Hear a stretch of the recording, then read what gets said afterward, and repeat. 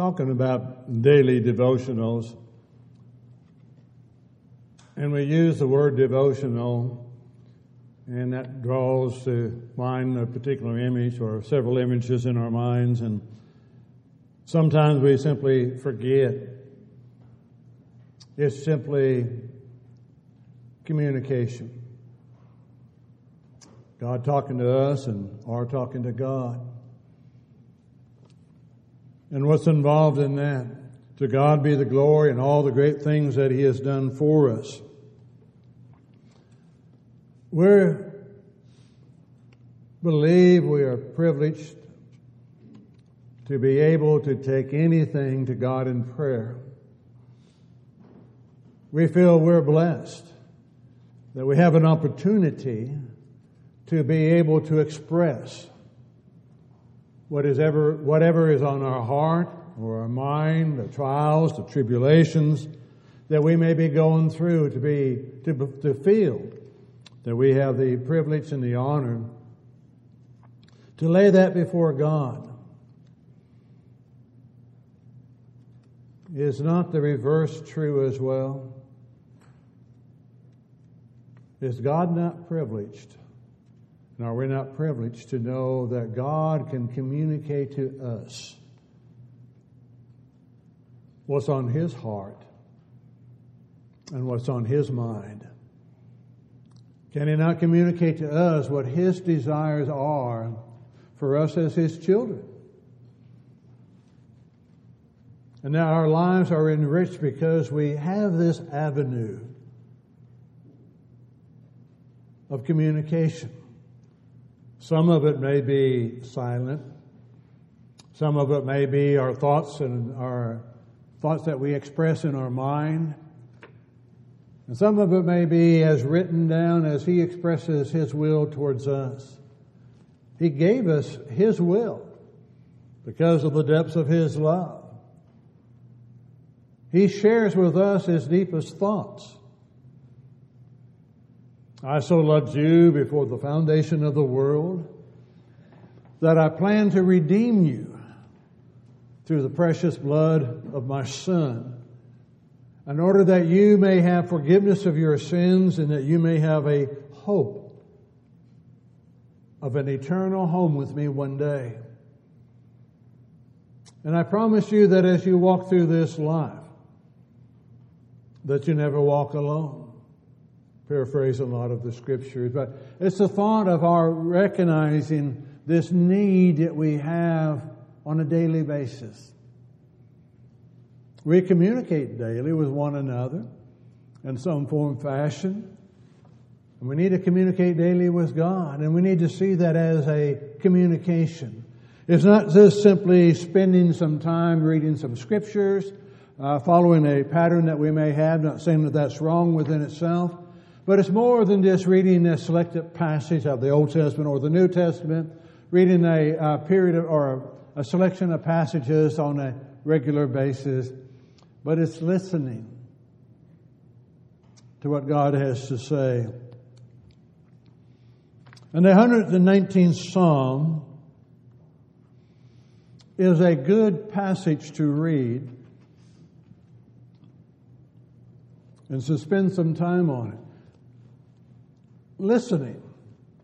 Listening to God speak to you, listening to God express what's on His mind and what's important to Him, and trying to instill that within us.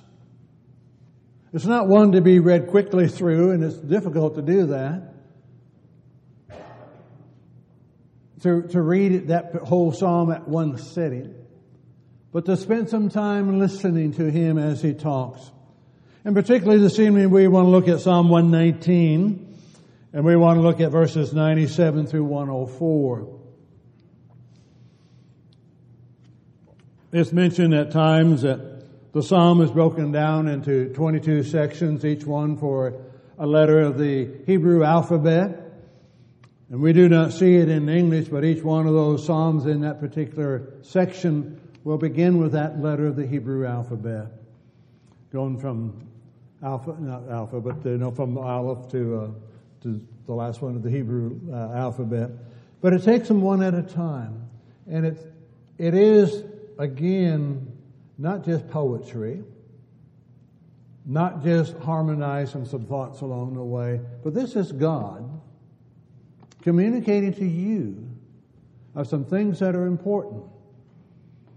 And that as we reflect, to be able to reflect back to God and our communication to Him. And you think about as he's expressing this, oh, how I love your law, the psalmist is saying.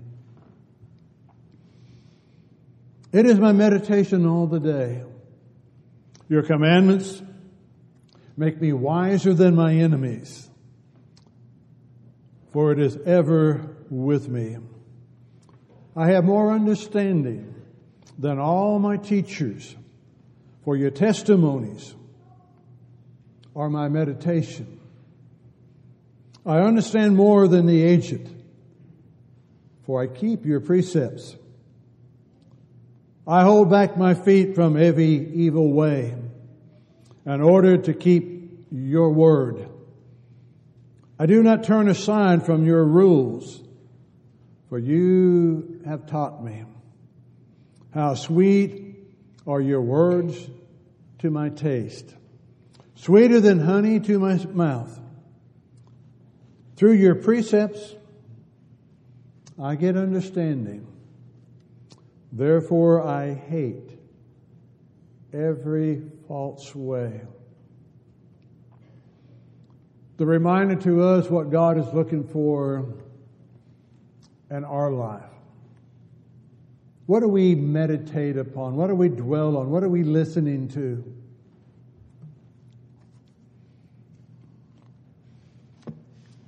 You talk to parents and grandparents, great-grandparents, and they are able to recall conversations that they had with their children, grandchildren, and great-grandchildren over a period of years. They remember words that were spoken, how they expressed. I've mentioned before, I've got notes and Bibles from my children. And they're precious to me. I love you, Dad. Just the thought of that expression. What do we hear? What do we recall? What do we recall God as Father speaking to you through His Word? Do we see it as that? That's Him speaking to you. Before the foundation of the world, He's laying out this communication, this thought process that we have along the way. To be able again to take it from the physical conversations that we have and the meditations that we go through to the spiritual application that goes along as well. Each verse is addressed to God directly. You read through, there's no petition. There's only adoration and the thought of the psalmist of what God has done for him. But it starts with that verse 97, oh, how I love your law. Is that a concept that we have? Is that something that we express to God? He has spoken what He wants from us. That's His love letter to us, as it sometimes has been called. But it's His communication to us. Here is what I want from you. Do you love that? Here's where I see concerns in your life and what you can do to avoid some problems within your life. Do you see it as God's love for you? I want you to do some things, and I want you to avoid doing some things. Because as you avoid doing some things, I hate every false way, because I don't hate most false ways. I hate every false way. I hate anything that would detract or pull me away from God. Do I understand that that's what God would want? Draw close to me, he says, and I will draw close to you. Lean on me. Gain your understanding. Learn what it is that he would want us to do within his will. The psalmist does not say, I read your law. Doesn't say, I know your law. Or doesn't say, I believe your law. Or that I obey your law. It says, I love your law. That encompasses the others. As I go through daily devotionals, am I looking to God in those lights that I love his word? I love how he communicates with me. But I have to meditate on that.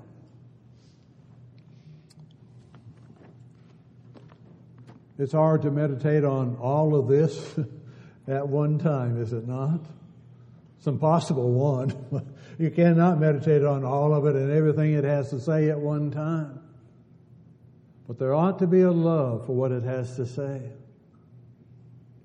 And there are passages that hit you throughout your reading and dwelling on it that really strike home from time to time. Yes, the others are important. But again, he's letting us know the depths of his love. Before the foundation of the world, I so loved you that I planned your redemption. I so loved you that I planned for a way to bring you back out of sin into a relationship with me as a father and a child. I so loved you before the world began that I planned how to keep you close to me. Not because you have to. See, God's people down through time have tried that. I'm here because I have to be here. I'm here because that's what the law says I need to do. But the heart, as Jesus told the people of his day, your heart is far from me. And that's not what God has always looked for, the heart. He's always looked for the being, the emotion, the total personality of an individual. And then we're to develop that within our lives. So listen.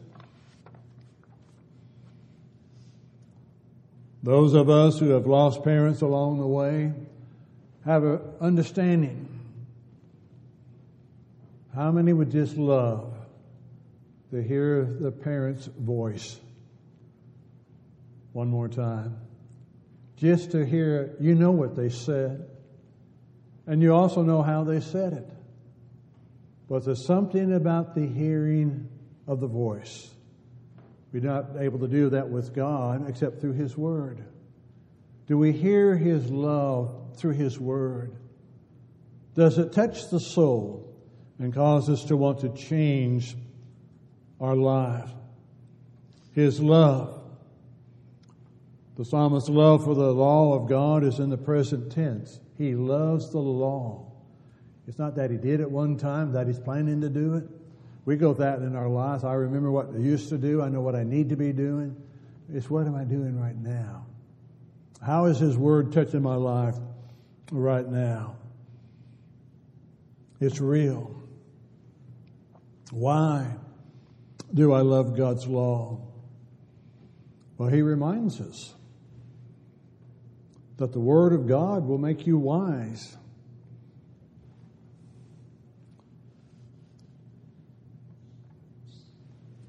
The whole of the Psalm 119. You make you wiser than your enemies. If you look at Psalm 119, you will find enemies abound in life. The psalmist had enemies in verse 51, proud enemies. He has slanderous enemies in verse 69 of Psalm 119. He had enemies that were determined in verse 110. He had oppressive enemies in verse 121. disobedient enemies in 150. And he had a lot of enemies from Psalm 119 and verse 157. The psalmist is full of saying there are enemies in our lives. But God's word makes you wiser than them. It gives you an understanding of who they are. It gives you an understanding of what's behind them. And it gives you an understanding of how do you deal with them. Several ways that they can be done. You meet them head on. You meet them at a peace table. You deal with them later. A lot of ways that you can deal with them. God's word helps us. We deal with those in this world that, again, in the time frame that we're in, that really do not want to hear what God has to say. The Scripture reminds us that everybody did what was right in their own eyes, and we live in that type of society, do we not? I'm going to do what's right in my own eyes, and I'm not going to listen to what it is that God would have us to do.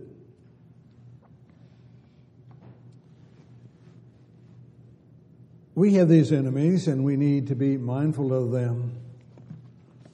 Paul would remind the Ephesians in the 6th chapter of that book,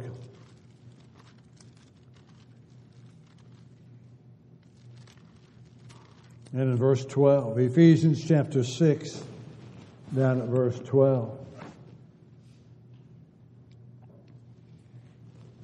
For we do not wrestle against flesh and blood. We wrestle against principalities, against powers, against the rulers of darkness of this age, against the spiritual host of wickedness in the heavenly place. So therefore take up that whole armor of God. Take on God's word. Understand you've got a battle out there. You're fighting enemies whom you do not see. You're fighting enemies whom you do not fully understand their tactics and how they work because they are deceptive. But you are reminded that you have a greater power on your side, and that is God's word. You go back and you read Matthew chapter 4, verses 1 through 11. Jesus' temptation in the wilderness with Satan. And you realize how with each temptation that Jesus faced, he overcame it with God's word. It is written. And when Satan used God's word in trying to tempt Jesus, he also used the expression, it is also written. The reminder to us, and sometimes people today forget that. It is right, it is proper to use one scripture to limit another scripture. We've got people out there that says that whatever you ask, you shall receive in abundance. Some of them love that scripture. Whatever I ask, I'm going to receive it. Another scripture says, you ask and do not receive because you ask amiss. You want to spend it on yourself. Does that one not strike home at some time in our life? I ask and I do not receive because I'm asking for the wrong reason. I want it for me. Lord, take away my illness. Take away my loved one's illness. I'm not asking for God's will to be done. I'm asking for Him to make my life better as I perceive it, and not as God describes it, of what is better and what is good. Seeking His will is what we need to be doing. We have 66 books and the scriptures. Jesus did not need to use, he didn't have the 66 at that time, he had the 39. But he didn't need to use them all. But he used what was necessary. That comes through meditation. That comes through a devotion. That comes through our spending time with God's Word. And it's amazing how God works. It's amazing how at times when you're going through a trial or tribulation that a verse will come to mind.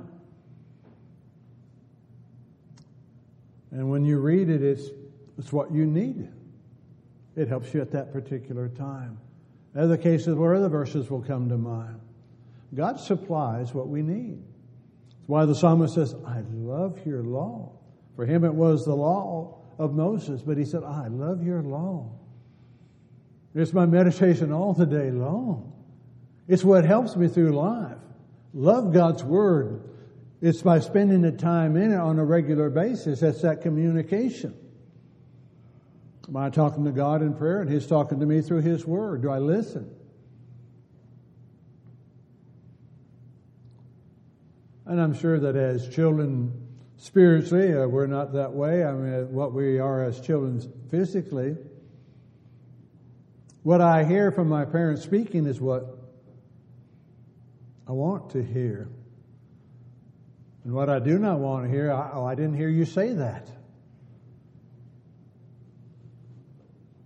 Do we do that with God? Are the passages that we know that are there that we want to lay aside for a moment? Because we know what they teach. We know what they say. And we know the application that comes out of that. And again, so many times, I've used it. I always pick on the husbands because wives get picked on enough as it is. Husbands, love your wives as Christ loved the church and gave Himself for it. And I ask the question, husbands, how are you doing? Love your wife as Christ loved the church and gave Himself for her. Husbands, how are you doing? How are you loving your wife? Want to know what love is? Well, you go back to 1 Corinthians 13 and you read what love is. Verses 1 through 3 will tell you how important love is. If you could do everything else that you could do and not have love, it profits nothing. Love is not selfish. Love is not conceited. Does not take into account a wrong suffering. It's patient, long suffering. It's going to last forever. All the miraculous gifts that are described there in 12, 13, and 14 of 1 Corinthians are going to be done away with. But the greatest of all of this is love. Because love will still be there. How are we doing? Do we listen to those passages? Children, obey your parents in the Lord, for this is right. Well, you don't know what they're asking me to do. Do we want to argue our situation with God? If you do, go back and read the book of Job. Job wanted to argue his situation. I've done no wrong, he says. He would well been right in what he had to say. Why am I going through this? That's the question. Why is God doing this to me? Well, you read through Job, he comes around to be able to confront God, and God answers him. Job, you want an answer? This one. I'll ask you some questions, you answer me, then I'll answer your questions. And I said it, the first one always does it for me. Where were you? Where were you when I laid the foundation of the world? Tell me if you know.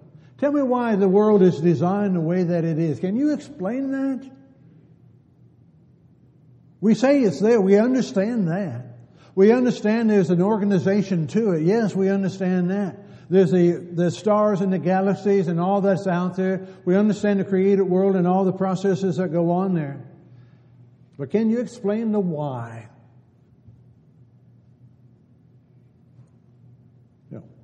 Why did God make the platypus?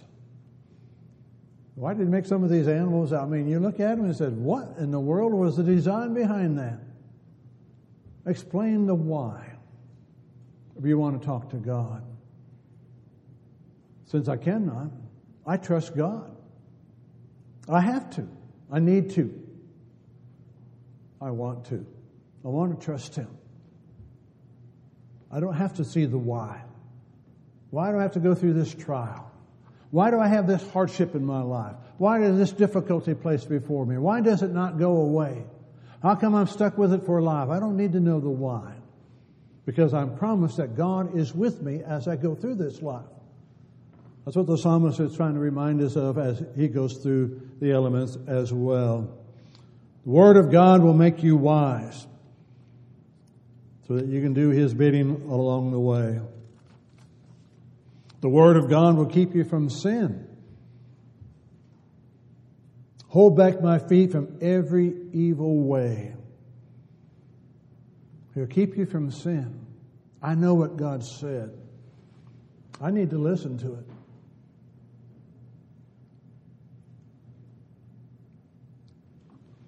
Everything that glitters is not gold. And there's a price for everything that we do. Those lessons to be learned, we can take the worst mistakes we've made, and that can be used for our glory or for God's glory. But it also has its results as well. Scars sometimes are born throughout the remainder of our life. There's forgiveness, and there's hope, and there's a pressing on, forgetting what lies behind and press on to what lies ahead. But everything has a reason and a purpose. Knowing that God is over all, it's hard. We look in the time frame that we're in right now, and it's hard to get it all straight in our mind. Why is all this taking place? All I know is God knows. He is in control. It's all being done by His hand overall in it.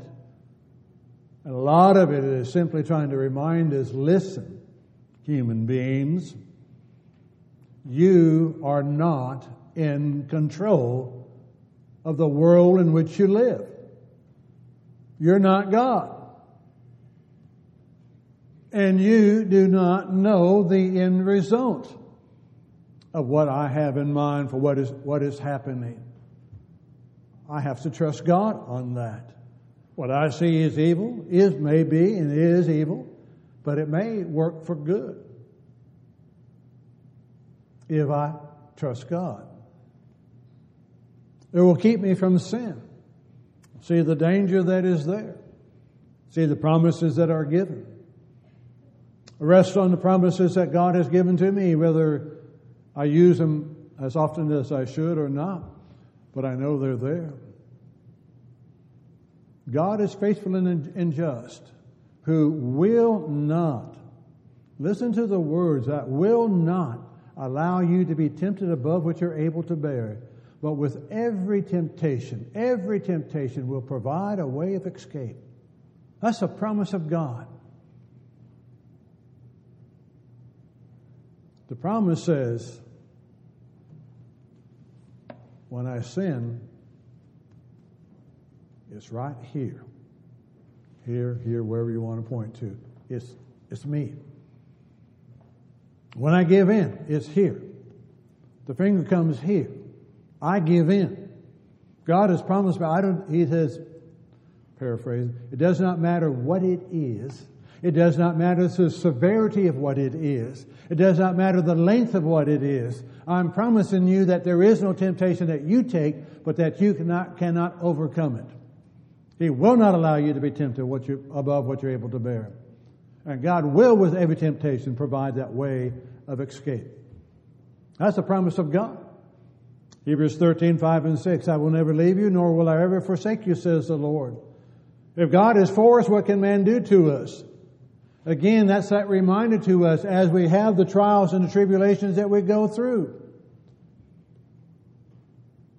What can man do to us? If God is for us and if God is in control, He knows what's going on. He knows the weakness of your heart, your weakness of faith. But He's also promised you that He is with you each step that you take. If I confess my sins, I know that He's faithful and just to forgive me of my sins and to cleanse me from all unrighteousness. It's up to me. Do I trust Him? His Word will indeed keep me from sin. How do I live my life along the way to do the things that God would have me to do? Am I willing to follow Him and do His bidding in my life? The Word of God will bring joy.